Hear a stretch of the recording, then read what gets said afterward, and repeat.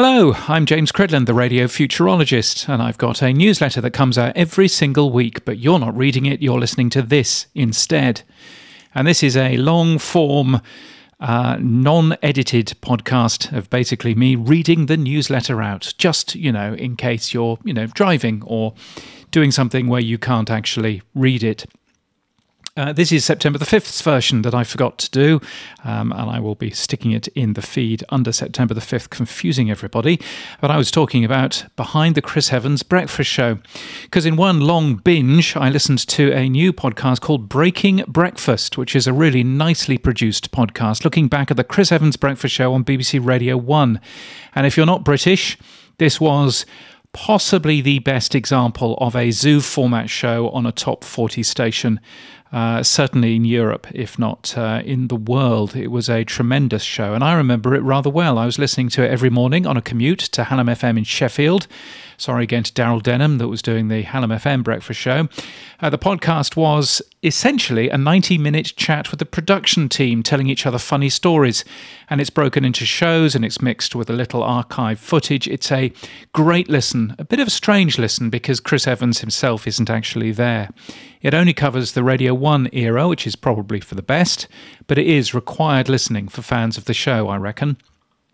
It's a mostly positive listen, I think, about the show, and it left me feeling a little melancholy that we'll not have that kind of listen again. But as Holly Samos aptly says at the end, she's often asked if she'd do it again, and her answer is no, because it had to be the mid-90s. It was the stars aligning, the music, the sport, the people. In short, it was more than just a great radio show.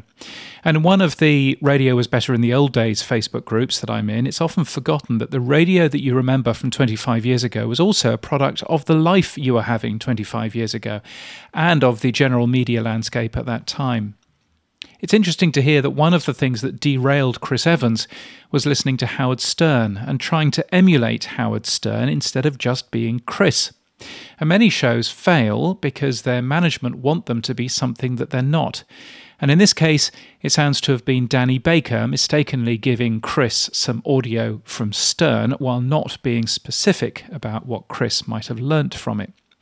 Anyway, if you'll enjoy it, you also may enjoy Hamish and Andy's Remembering Project. It's from the former Australian radio hosts, and there's plenty of behind-the-scenes chat in that too. Even if you're not familiar with the show, I reckon you'll get a lot out of it.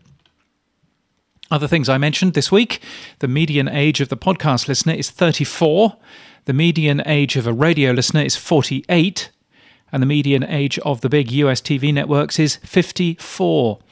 Some really interesting data from the US, from Westwood One's Pierre Bouvard, who has pulled some stats together.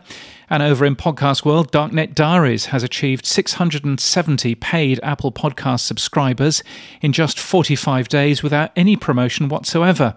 That translates to $2,300 worth of income for him a month. And a different show has apparently gained 10,000 paying subscribers in just 2 days. To counter that, podcast ad spend has increased by more than 25%. It's interesting, I think, to see growth of both business models there.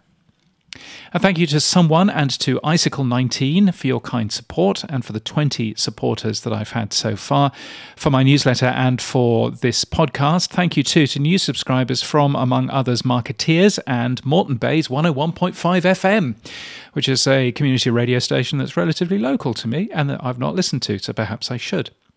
Thank you also to James Masterton, to Richard Hilton and to Brun Audio Consulting for your ongoing support of this newsletter. I'm very grateful to you. Buymeacoffee.com/James Cridland if you'd like to give regularly or just give a one-off coffee. That's all good too. And my professional website has more details about who I am and what I do. You'll find that at james.cridland.net. And until next time, keep listening.